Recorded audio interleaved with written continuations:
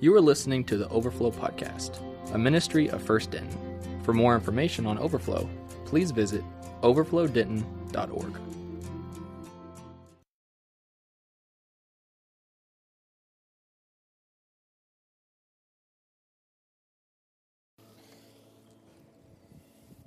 Well, my senior year in college, I was asked to do to teach at this all-week revival, like old school revival in this podunk town in Arkansas. The town was named Ozone, Arkansas. And when you think of like podunk, it was podunk. These people didn't even have normal plumbing. They had to get their water from wells. This church was like maybe 30, 40 people in it. It was crazy. Go to this town. And when I get there, they said, okay, so you're going to be preaching all week, like 4 or 5 times, and we're going to have you staying with a host home. And so the pastor of this church is driving me to meet the host home family that was going to be keeping me. And as we're going there, he's like, hey, I just want to tell you kind of ahead of time so that you know that this guy, he's a Vietnam vet, and so he's got a lot of issues with Vietnam and kind of mental issues. And so, but anyways, he's cool. You're going to love staying with him. And I'm thinking, sweet. Like, of all the families that you could have thought of, you're going to stick me with this couple here. But I get to their house, and their names are Carl and Beth. And they're super sweet, like kind of little old couple. And I meet them. They introduce themselves. And after about 5 minutes, they said, hey, we're going to leave for a minute. We're going to go to the store to pick up some stuff. So make yourself at home. We'll see you here in a little while. So they walk out the door. And then after like 30 seconds go by, Carl comes back in. He opens the door real quick and goes, hey, Austin. And I was like, yeah. And he goes, hey, I don't know if the pastor told you, but I'm a Vietnam vet. So this is what he said. He goes, I'm kind of messed up in the head. So there's guns everywhere. Don't let it freak you out. And he goes, I'll be back in a minute. And so he leaves, and I'm standing there thinking, all right, cool. I'm in the middle of like Podunk, Arkansas. I can't even see another house, from where I am. And apparently I'm staying with this dude, and there's guns everywhere. So I start to make myself at home. I put my stuff in my room, and no joke, like everywhere I went, there was a gun. Like I shut my door, boom, rifle. I go to my bed, and I'm sitting, putting my suitcase next to my bed. I look underneath the bedside table, boom, pistol. And I'm just going all over the house. I'm seeing all these guns. So I go to the kitchen, and they have like this picnic table as their kitchen table. And I go sit down at the picnic table, and I'm sitting there kind of looking over some of my sermon notes because I was going to be preaching that night. And I was like, man, this table sits low, which I'm tall. Sometimes the tables, I don't fit right. But so I kind of, reach under there, and I felt like something was under there. So I just kind of like pushed it. And I was like, what is that? I look under there. I literally stuck my finger on the trigger of a shotgun that was connected up underneath the table. There's guns literally everywhere in this place. And so they get home later on, and I'm thinking, okay, these people are a little bit weird. I kind of, being the normal guy, I kind of snooped through their fridge and their freezer while they were gone just to see what they had, see what we were working with. And I found this container of like mysterious-looking meat in there, and eventually I asked Beth, I was like, what is that? And she goes, oh, that's squirrel meat. We ran over squirrel the other day, and so we saved it, and we're going to eat it later this week. And I'm like, y'all are going to eat it later this week. I'm not going to eat it later this week. But anyways, so we're talking that night, and they begin to tell me their story, and honestly, coolest couple ever. And about an hour into the conversation, they begin to tell me about their son, and they said, yeah, our son, he's in prison. And they tell me why. Honestly, I don't remember why he was in prison, but they tell me he's in prison. And then about 10 minutes after they tell me that, they said, hey, we almost forgot to tell you, our son, he gets out of prison tomorrow, and he's going to be staying with us all week. And so my first thought is, sweet. So I'm surrounded by guns. Your son has been in prison for the past 3 or 4 years, like hard, like not just jail, like kind of, he was in prison and locked up, and now he's coming to stay with us and all these guns. And so I preached this revival like 2 or 3 days in, and there's one morning, I'm sleeping, okay, it's like 6:30, 7 in the morning, and it's been a long week, so I'm still asleep, and about 7 o'clock, I just kind of wake up before my alarm, and I look up, and when I look up, Carl, old guy, he's standing there over my bed like this, just staring at me, and I was like, hey, man, what's up? And he goes, what are you doing? I was like, I'm sleeping, man. What are you doing? And he goes, hey, let's go out back, and I was like, okay. He goes, throw on some clothes. I'm going to take you out back. And so I'm like, take me out back. I don't know what that means, but all right. So I threw on my clothes, and we go out there. His son is out there, and we hop in one of those little gators, John Deere looking things. And he drives us like out in the middle. He had all this property. He drives us out in the middle of these woods. I'm thinking, oh my gosh, like I am being driven out into the middle of the woods. I've got this convict on my right. I have no idea where we're going. This is like one of those freaky Arkansas movies where I get slashed. Preacher guy goes preach, podunk revival, slashed, So we get out there and he's like, hop out of the gator. And I was like, okay, I'm hopping out. And there's a little bed in the back, and he pulls back this blanket and reveals like a stash of all of these weapons. And right in the middle is this massive AK-47.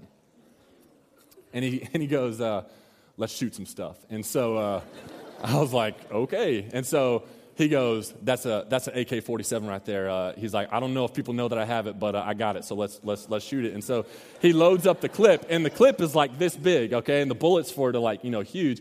And he loads up the clip, and he goes, you know how to use that thing? And I'm like, yeah, which I've never shot much guns in my life at all. And my parents were those people who were like, guns are going to be as far from the house as possible. So he's like, he hands me the AK-47. He's like, you know how to use it? I'm like, yeah. And so I take it and I aim it, out in the woods. And it took me about 3, maybe 5 seconds to empty that entire clip out into the woods. And Carl, he's looking at me. He goes, what were you shooting at?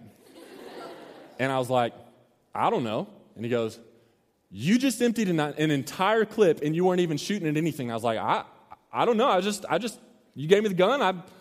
I just wanted to shoot the gun, and it was awesome, like just the recoil on anyways, I emptied the entire clip, and I wasn't shooting at anything. And okay, so why do I share this story? Dumb story. In so many ways, I feel like this describes our relationships. So many of us, we're emptying ourselves out on relationships that aren't going anywhere. And in our hands, we're holding this extremely powerful weapon, yet not only do we really not know how to use it, we don't even know where to point it. Like, we don't know what we're aiming for. And as a result, because we don't know what we're aiming for, the result of that is a lot of unnecessarily broken hearts, a lot of failed relationships, and a lot of marriages that are a lot of future marriages that are quickly going to head for disaster. And so tonight we kick off this new series, How to Date, Mate, and Procreate. And listen to me, I seriously believe, I was telling the guys beforehand, I believe that this series could be the most important sermon series you ever hear in your life.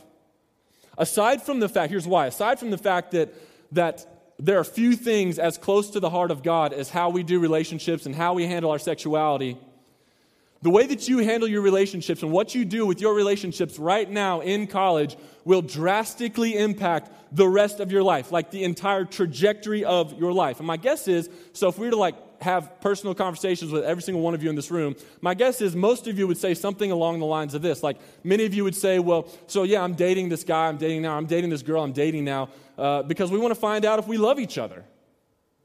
Or maybe some of you would say, I hope to date somebody one day. A lot of you guys are like, I've never been on a date. I hope to date somebody one day.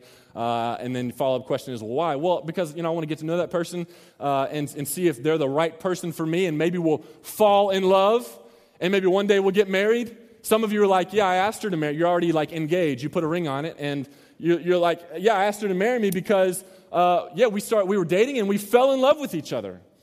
And now we want to spend the rest of our lives with each other. Some of you are like, I have no idea why I'm dating this person I'm with. If you could hurry up and get to the last week of this series where we talk about how to break up, that would be great, because I do not know what I'm doing with this person, and I'm ready to figure out how to get away. Now, let me start and say this. I really don't like the phrase fall in love. And the reason I don't like the phrase fall in love is because it makes it sound like it's something that accidentally happens. But true love does not accidentally happen. It's something that you aim for. And the thing is, in order to intentionally aim for something, you got to know what your target is. So the big question tonight is, what is true love? What's our target? Before we even begin to dig into the how to date, how to mate, how to procreate stuff, we've got to start here. So tonight is, how do we know what true love is? And I know as I say that, all you girls are like, yes. This is what we talk about all the time anyways, so girl talk, let's do this, Y'all going to be bringing buckets of ice cream and trying to come in your PJs next week and, just have this little girl talk together. Please don't do that, by the way. You guys are like, true love. I don't need to talk. Don't act like you didn't bring pen and paper ready to take notes this week, all right? So what is true love? All right, everybody turn to 1 John chapter 3. 1 John, and listen, I want to wait for you to get there. So if you have a Bible, 1 John 3, if you have a Bible app, 1 John 3, I need you to get there because we're gonna do our best tonight to really engage with just like one line from this text. I want you to see it with your own eyes. I'm not making this stuff up. I'm not giving you advice. Thank God I'm not giving you my advice. We're going to look at what the Bible says. So 1 John chapter 3. 1 John chapter 3. If you don't have a Bible, you can look on with somebody next to you. That's a good way to bond and get to know the person next to you. Okay, if you got it, say got it. Okay, I feel like nobody over here has it. Okay, if you got it, say got it. Okay, now if the person next to you still doesn't got it, then like help them get it, okay? 1 John, not John 3, 1 John 3. Now listen to what this says. Listen to what this says. 1 John 3, beginning in verse 16, says this. By this we know love. It says, by this we know love. Now, some of you may have the NIV. The NIV says, this is how we know what love is. I mean, the Bible comes straight out and says, you're asking the question, what is true love? Boom. I'm about to give you an answer. Now here's what I want you to do. As you're looking at that, if you're using your Bible, I want you to take a pen out, and unless you're just totally against drawing in your Bible, I want you to underline or circle or square that word, this. If you got the Bible app, then maybe use your highlight feature and highlight the word, this. And then here's what I want you to do next. I want you to draw a line from that word this to the nearest margin, and I want you to write this in the margin. If you get your this from the wrong place, then your relationships will end up in the wrong place. I want you to write this in the margin. If you get your this from the wrong place, then your relationships will end up in the wrong place. Now, here's where I'm going with this. So God says this. He doesn't say that. He says this. And I know this is a small pronoun, but this is huge to us understanding what he says next. Think about when you use the word this. How often do you use the word this when you're not pointing at something? How often do you use the word this when you're not, if not maybe literally pointing at something, you're at least in some form or fashion directing people's attention to the thing that you're referring to as this? Like, play these scenarios out in your mind. Like, I love this front row right here. They're always here. They're all like, look up real quick. They're always here. You know, they're always right here on the front row, and it's great because I can watch them and I can trust them to help me know, okay, is what I'm saying making sense, or is it stupid, or what? Because they, especially Afua, she's sitting right here. If y'all know Afua, raise your hand, Afua. Come on, put it up, girl. So, Afua, I use you to help me like understand where I'm at in this sermon, because if it's making sense, she always does this kind of squeeze your lips together face, like. But if it's not making sense, she looks at me like, gives me nasty face. So I watch her, but okay, so Afua, I'm going to use you as an example, okay? Let me ask you this question. Do you want this? I heard it as I was coming out of my mouth. That didn't sound right. I'm not talking about this, okay? Okay, but you know what? That worked great. Let me tell you why. Listen, that actually worked out great. That was awkward. I'm sorry, okay? That worked so great because, look, if I don't point to something or I don't direct your attention to what I'm referring to as this, then it creates a lot of confusion. In this case, some awkward confusion, and that's not what I was saying. So back up. Do you understand what I'm saying?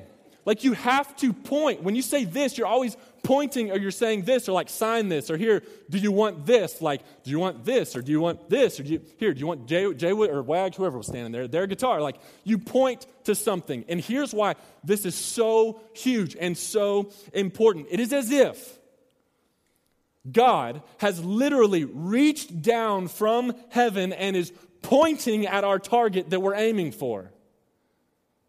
When he says here in Scripture, this is how you know what love is, it's as if he's answering our question by so clearly saying, like pointing down from heaven, pointing to the answer that he is about to give us. He's saying, aim for this. He's saying, this is your target. The Bible could not be more clear in how it answers this question. What is true love? God, he leaves no room for doubt. He leaves no room for questions. He leaves no room for ambiguity, big word there, in how we interpret this. He leaves no room for that. He's saying this right here, this right here is what true love is. So here's the only issue we have as we move forward. Because he's being so clear, the only issue that we have as we move forward asking the question, what is true love, is how seriously do you want to take what he says next? And here's why I say that's a huge question. I know that for most of you, your relationships or your ideas about relationships, they look a lot more like what you might see in the movies than what you would find in God's Word. And we'll get a little bit into that more here in a second. But we're dealing with this question, what is true love? And I want to start with this. If you get your this from the wrong place, then your relationships are going to end up in the wrong place. So what is true love? And listen to me. What he says next is an absolute game changer. So look at verse 16 again. He says, by this we know love. Or if you're NIV, this is how we know what love is. And then he says this, that he laid down his life for us. By this we know love, that he laid down, that Jesus laid down his life for us. So as a college pastor, and this is my 8th year of doing college ministry, I'm getting to do quite a few weddings because obviously college students, I don't know what it is about the ministries I lead, but man, it's like not hook up in that way, but like people just get to know each other. They, start to like each other, start to love each other. Then they put a ring on whatever, and then they move on and get married. So, if you're here and you're looking for that, you might be in the right place. But aside from that, I'm getting to do a lot of weddings. Wow, I don't know why I said all that junk. I'm getting to do a lot of weddings, and which I really do like to do weddings. It's fun. I got one coming up in October, one in November, and actually some of those are former students from here. But anyways, I like doing weddings, and it's so fun, but there's a lot of awkward things that happen in weddings, okay? Like my first wedding ever was out in Lubbock, Texas, West Texas. It's windy out there. And they decided to do this wedding in April outside, which April is the windiest month. Sandstorms come through. It's terrible. I don't know what they were thinking, but I was like, whatever, it's not me. So we do this wedding outside, and no joke, this first wedding I ever did, super awkward. In the middle of a talking part that I had, this seriously 1 minute long gust of wind comes through. It blows everything down. The whole setup they had, all of it falls down. The bride almost died in the process. Blows everything down, including all the sound system and stuff. And so we're just standing there, and it's just imagine everything behind, all this stuff just boom, falls down. And it's cool. So what do we do now? And it was awkward. You kind of had to just roll with it. But there's all these awkward things that happen in weddings. And I'll tell you, the most awkward part for me of every single wedding I've ever been a part of is the very end. That moment when I get to say, by the power vested in me by the state of Texas and God, those are not the same thing, though some people might think that is, but by the power vested in me by the state of Texas and by God, I now pronounce you man and wife, you may kiss the bride. Now, this is the most awkward moment for me ever, and here's why. Because I'm standing 6 inches from the faces of these two people that are about to have this lip connection here, okay? Usually it's about right here. I'm tall, so lip connection here. So first wedding. And here's the thing, weddings have a lot of photos, and those photos end up online, and so there's always these awkward photos of me in the last kiss, or the first kiss, I guess. Hopefully it's not already the last kiss. The first kiss of these weddings. And I always get tagged in this photo. I oftentimes won't get tagged in any other photo, but I get tagged in this photo. And I remember this first wedding, they gave me such a hard time because in this first kiss, when it happened, I realized, oh my gosh, I'm standing 6 inches from their face, and they're kissing. So this is what I did. I did this. And so in the picture, and it's on Facebook, and the picture, it's years ago though, so you have to search, but in the picture, I'm doing this, and so I get this all the time, what the heck were you doing in that photo? And I'm well, listen, how would you feel if next time you kiss somebody, there's somebody 6 inches away from your face just going, it would feel wrong, it would feel awkward, so I didn't know what to do, so anyways, they're dude, you gotta smile, it's a good thing, so I was all right, next wedding I do, I'm just gonna tough it out, and I'm just gonna smile and look at them. So that's what I did. So in the next one, I'm standing there going, I'm close enough where I have to move my head to get both of their heads in my shot, and so now people are making fun of me because I know that I look like that creepy dude who probably drives one of those old vans around with tinted windows and curtains in it, offering candy, get in my van, one of those people. It was terrible. So the next wedding, I'm standing there thinking, okay, I don't know what I'm going to do. So I get to that point, I'm I now pronounce you husband and wife, you may kiss the bride. And I freaked out. So I ended up doing this halfway thing where I'm this, but I'm like looking, you know? And again, I'm tagged in that photo as well. So now it's like I'm looking, but I don't want anybody to know that I'm looking, which is even creepier. Like I'm one of those internet stalker kind of guys, probably. Weddings are tough. They're hard. And, you know, if you're ever at a wedding that I'm officiating, then you're going to know when that moment comes and they're kissing each other. That's exactly what's going through my mind. But, you know, what's more interesting to think about is what's going through the mind of the bride and the groom. Like, throughout the whole wedding, girls are always like, oh, my gosh, I love to see when the bride comes in and she's walking down the aisle. I love to stop and I love to turn and look at the groom and see his face. You can see true love in that moment. It's amazing. And just talking about the idea, they start to clam up and get teary-eyed. Pass me a Kleenex, my mascara, it's going to smear. It's not waterproof. But anyways, so I drank a lot of coffee before this. I apologize. But it's even more interesting to think about what they're thinking in that moment when they have that first kiss. Like it's one thing what I'm thinking about, which is it's a wrestling match there, but it's more interesting to think about what they think about. Like what do you think the bride is thinking in that first kiss moment? What do you think I'll tell you what she's thinking. She's thinking camera angle because she knows that these photos are going to be up on Facebook in like a week or two. And so she's thinking, okay, honey, we got to get the right camera angle here because this is a one-time wedding shot moment. And it's all about like savoring the wedding for them. What do you think the guy's thinking about in that moment? Oh, yeah, one step closer to doing the sex, baby. That's what he's thinking. But let me ask you this question. What should everyone in that room, including me and the bride and the groom, be thinking in that moment? What should everybody in the room be thinking in that moment? God's word makes it so clear. You look back at 1 John 3:16, and it says, by this we know love, that he laid down his life for us. In that moment, when they are joined in that union of marriage, you know what everybody in that room should be thinking? We should all be thinking, and I don't want to lose you yet, but we should all be thinking about death. My 3 roommates from college, best friends in the world, all 3 have died. And I've been to all their funerals. Ross got married in 2007. Brian got married in 2010. Chad got married in 2010. I went to all 3 of those funerals.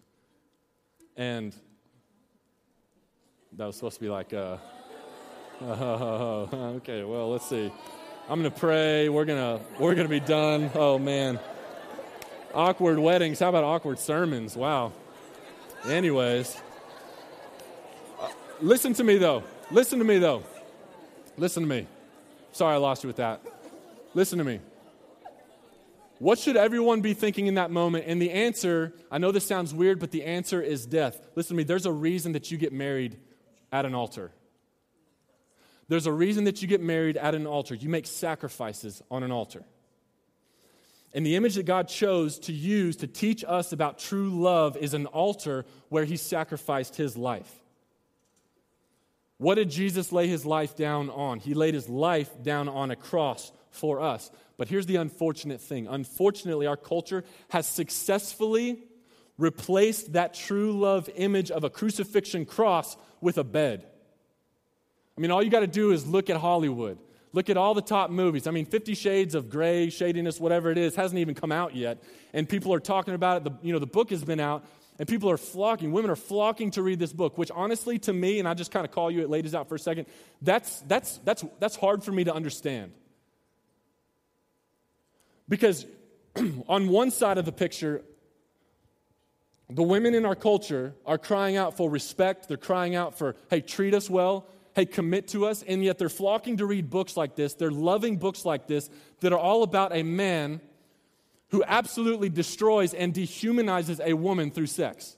But for some reason, they're flocking to it. They love that. Those things don't match up. You know, I always get hard. I always go hard on the guys in here for looking at pornography.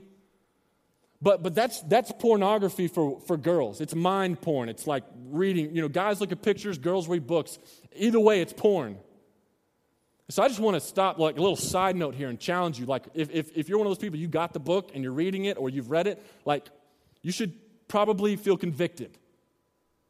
Because God has so much more for you than what you're reading in that book. That should not be an exciting thing for you to read. But the point that I'm getting at is culture has replaced this true love image of the crucifixion cross with a bed. Just look at Hollywood, look at all the movies. Every single movie, unless it's like a family movie, and even those mostly have sex in them or sexual things in them, but they're all just laced with sex. And so like 1 month you got a sappy romantic movie that comes out, and the reality is even these movies that are like put in the genre of romance, they're still formed around sex. They're formed around what happens on the bed or wherever else they have sex. And then like every other month, you got this movie that comes out, kind of like 50 Shades of Grey that's coming out, that's about affair and rape and all these other terrible forms of sex. But it's all sex. You look at the television. You got things, you got reality, quote-unquote reality TV now. You got Naked and Afraid on the stinking Discovery Channel. And it's really all about sex, not survival in the woods. You've got a show called Dating Naked. It's all about sex. Like, skip everything else. Let's jump straight to the sex. You have a show called Married at First Sight. It's all about the sex. I mean, just look at the Billboard Top 100. What do you I checked it last night. What do you think is the number one song on Billboard Top 100 right now? Sex. You know, normally like the just go-to answer is Jesus. I love the fact that it was just sex right there. So anyways, what do you think the number one song on Billboard was? It was not sex, by the way. Okay, y'all got number two. Number one, of course, was T Swift singing whatever that song is. What's the song? You know, you can just look at her like song history. That girl doesn't. I mean, her song and some of her songs in some form or fashion, they're all about like sexuality and all of her messed up relationships. She has no idea what she thinks about all this stuff. But what was the number two song? Y'all said it. Anaconda by Nicki Minaj. And you just go down the list, and it's just sex, sex, sex, sex. It's very clear that when our culture thinks about love, it thinks about sex, or in Nicki Minaj's case, anacondas. But culture has removed the image of the cross and replaced it with a bed. Culture has removed the image of the cross and replaced it with a bed, and that's where the problem lies. Most of your relationships or most of your ideas about relationships look a lot more like what you'd see in a movie than what you read in God's Word. And if you want to find true love, you've got to start with the cross, not a bed. The bed is a symbol of sexual pleasure. The cross is a symbol of selfless sacrifice.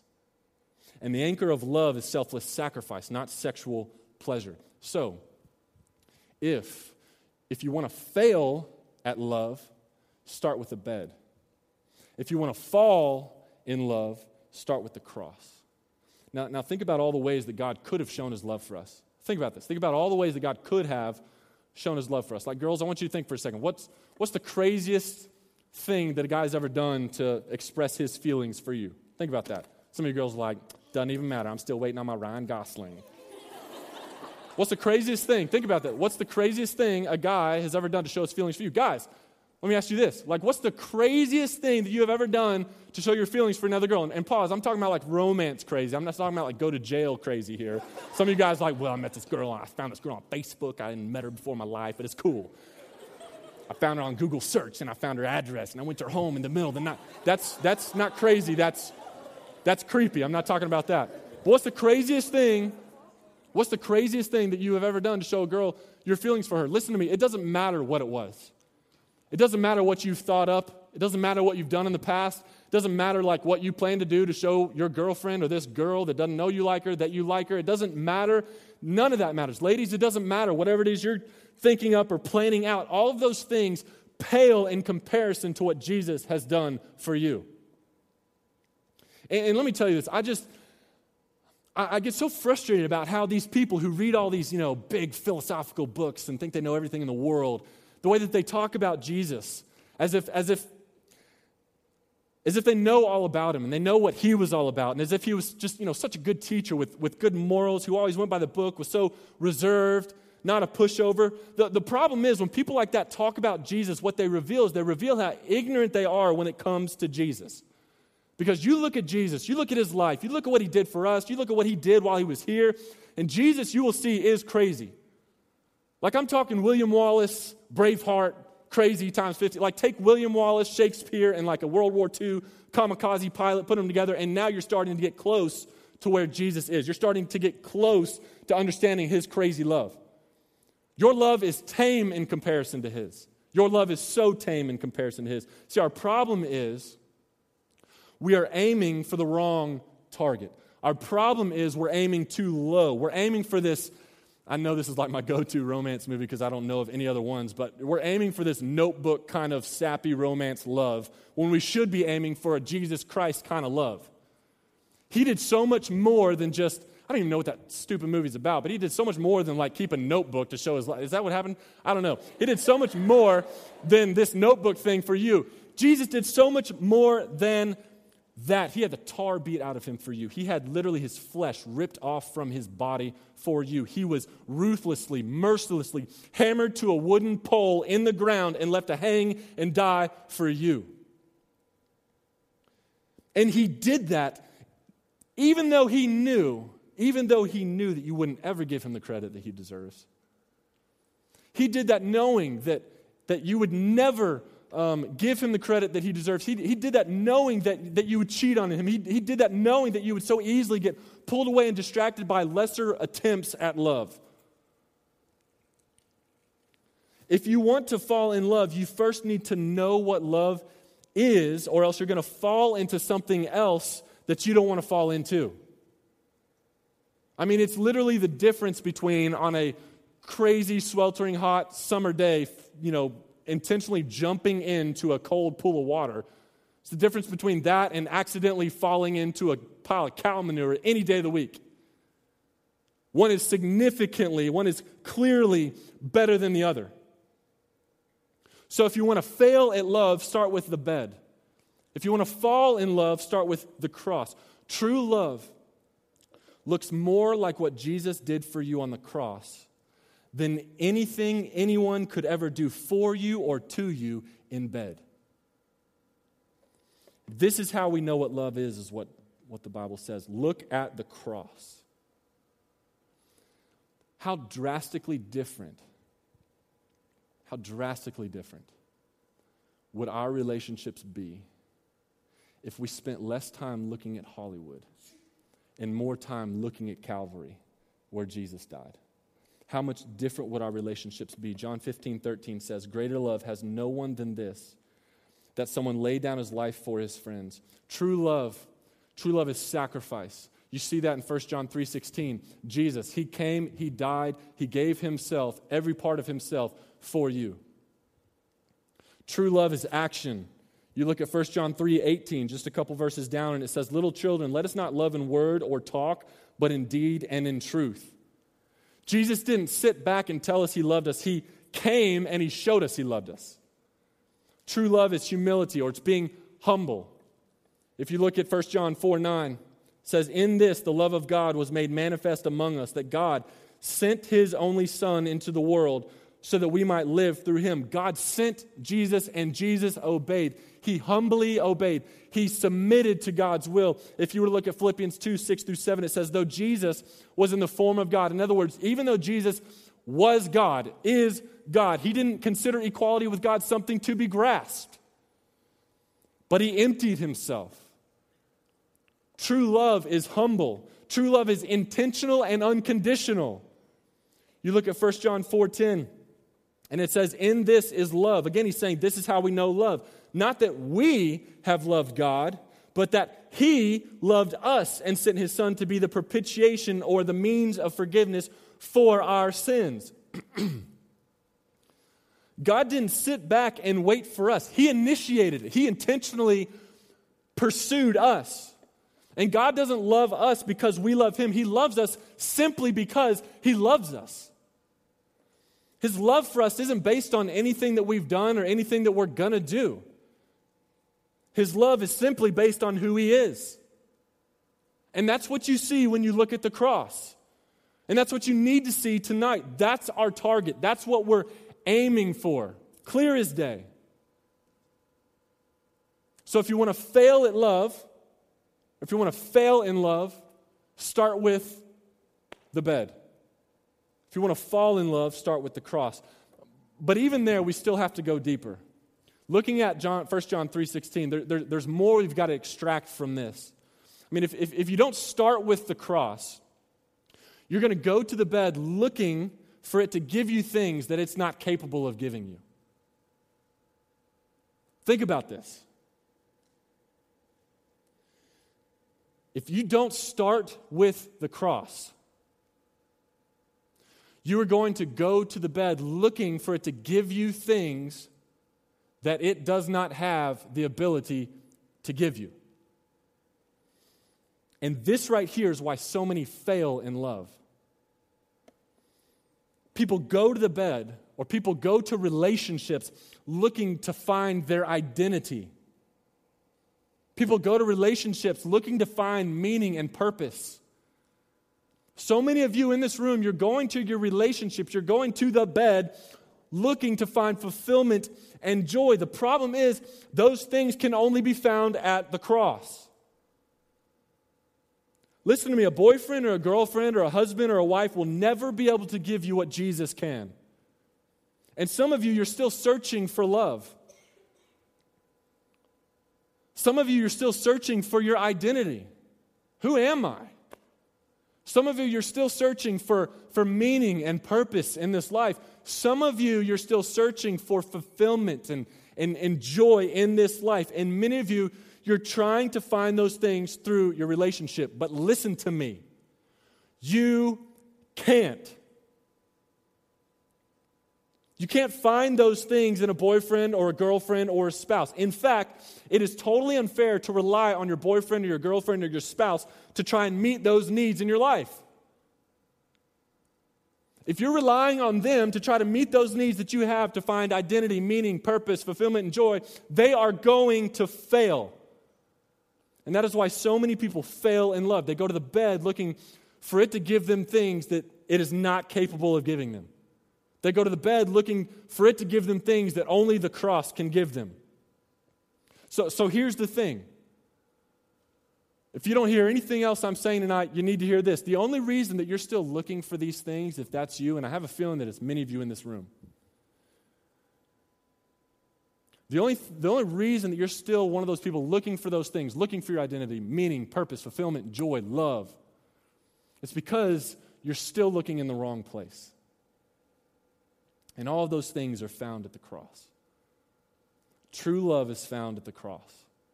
John 3:16, for God so loved the world, loved you, so loved, really, really, really, to like the 20 millionth power, loved you, that he sent his only son to die so that whoever believes in him will not perish but have everlasting life.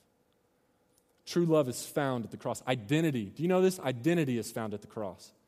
Galatians chapter 4, verses 4 and 5 says, but when the fullness of time had come, God sent forth his Son, born of a woman, born under the law, for this purpose, right here, verse 5, to redeem those who were under the law so that we might receive adoption as sons. In other words, here's what that means. You receive your identity at the cross.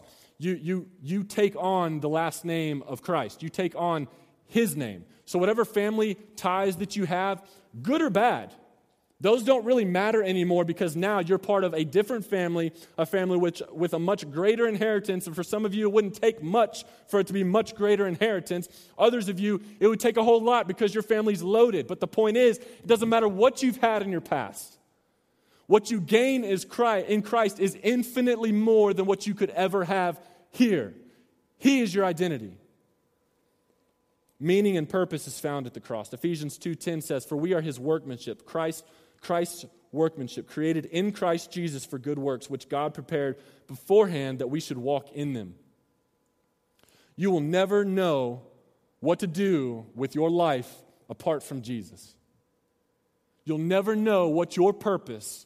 You'll never find the meaning of your life apart from Jesus. That's found at the cross. And then fulfillment and joy is found at the cross. John 10:10, Jesus, he says this. He says, the thief comes only to steal, kill, and destroy. I came that they may have life and have it abundantly. Some translations say, Jesus says, I came that they may have life and life to the fullest. And so here's what you need to hear from me.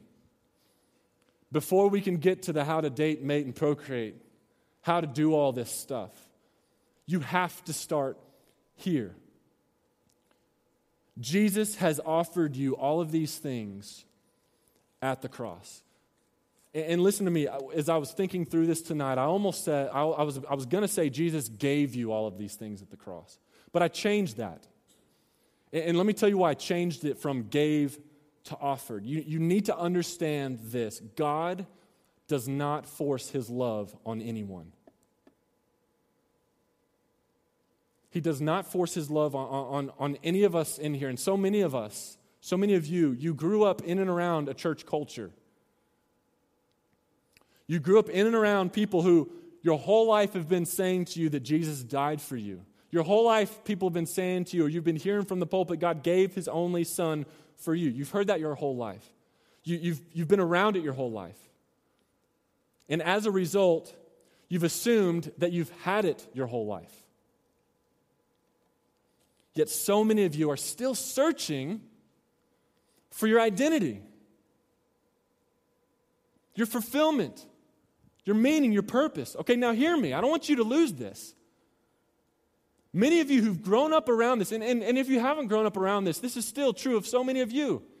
You've been hearing your whole life, Jesus died for you. And because you've been hearing that your whole life, you've assumed that you've had it your whole life. Yet somehow, so many of you who've assumed that you have had Jesus your whole life, you're still searching for your identity. You're still lacking that fulfillment. You're still searching for your meaning and purpose. Why?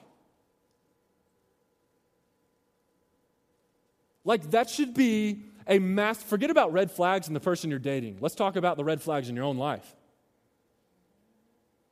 This is one of those red flags. This should be the biggest red flag that you could ever look at and see in yourself in your life. And many of you, this is a red flag in your life. You should be concerned if you have believed your whole life that you've had Jesus, yet you're still seeking identity, fulfillment, purpose, love. You got to ask why. And let me tell you this. Here's what I'm getting at. Jesus, he's offered that to all of you, but many of you are yet to receive it.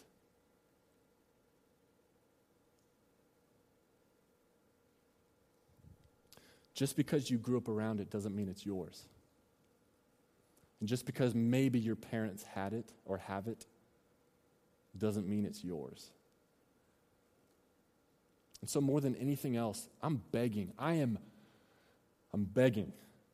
you to consider the possibility that you have not yet personally put your faith in Christ. Stop going to the bed looking to get things that only the cross can give you. Stop going to these different relationships looking to get things that only Jesus can give you. My hope, my prayer coming into this is that God would convict your heart, just like he convicted mine in college. But that God would convict your heart to the point where you absolutely cannot resist what he is convicting you of. And let me just tell you, I believe so, in a cool way, I believe that God in this moment right now is drawing many of you to himself for the first time ever. And he's saying, look, come to me being Jesus, come to Jesus, and it's here that you'll find your identity. It's here, not there, it's here that you'll find your meaning and your purpose. It's here that you'll find fulfillment and joy and love. Listen, some of you tonight need to respond to that call on your life. Let me pray for us. Thank you for listening to the Overflow Podcast. Please feel free to download and share with friends. We ask that you do not alter any of the previous content in any way. For more information about Overflow, feel free to visit us online at overflowdenton.org.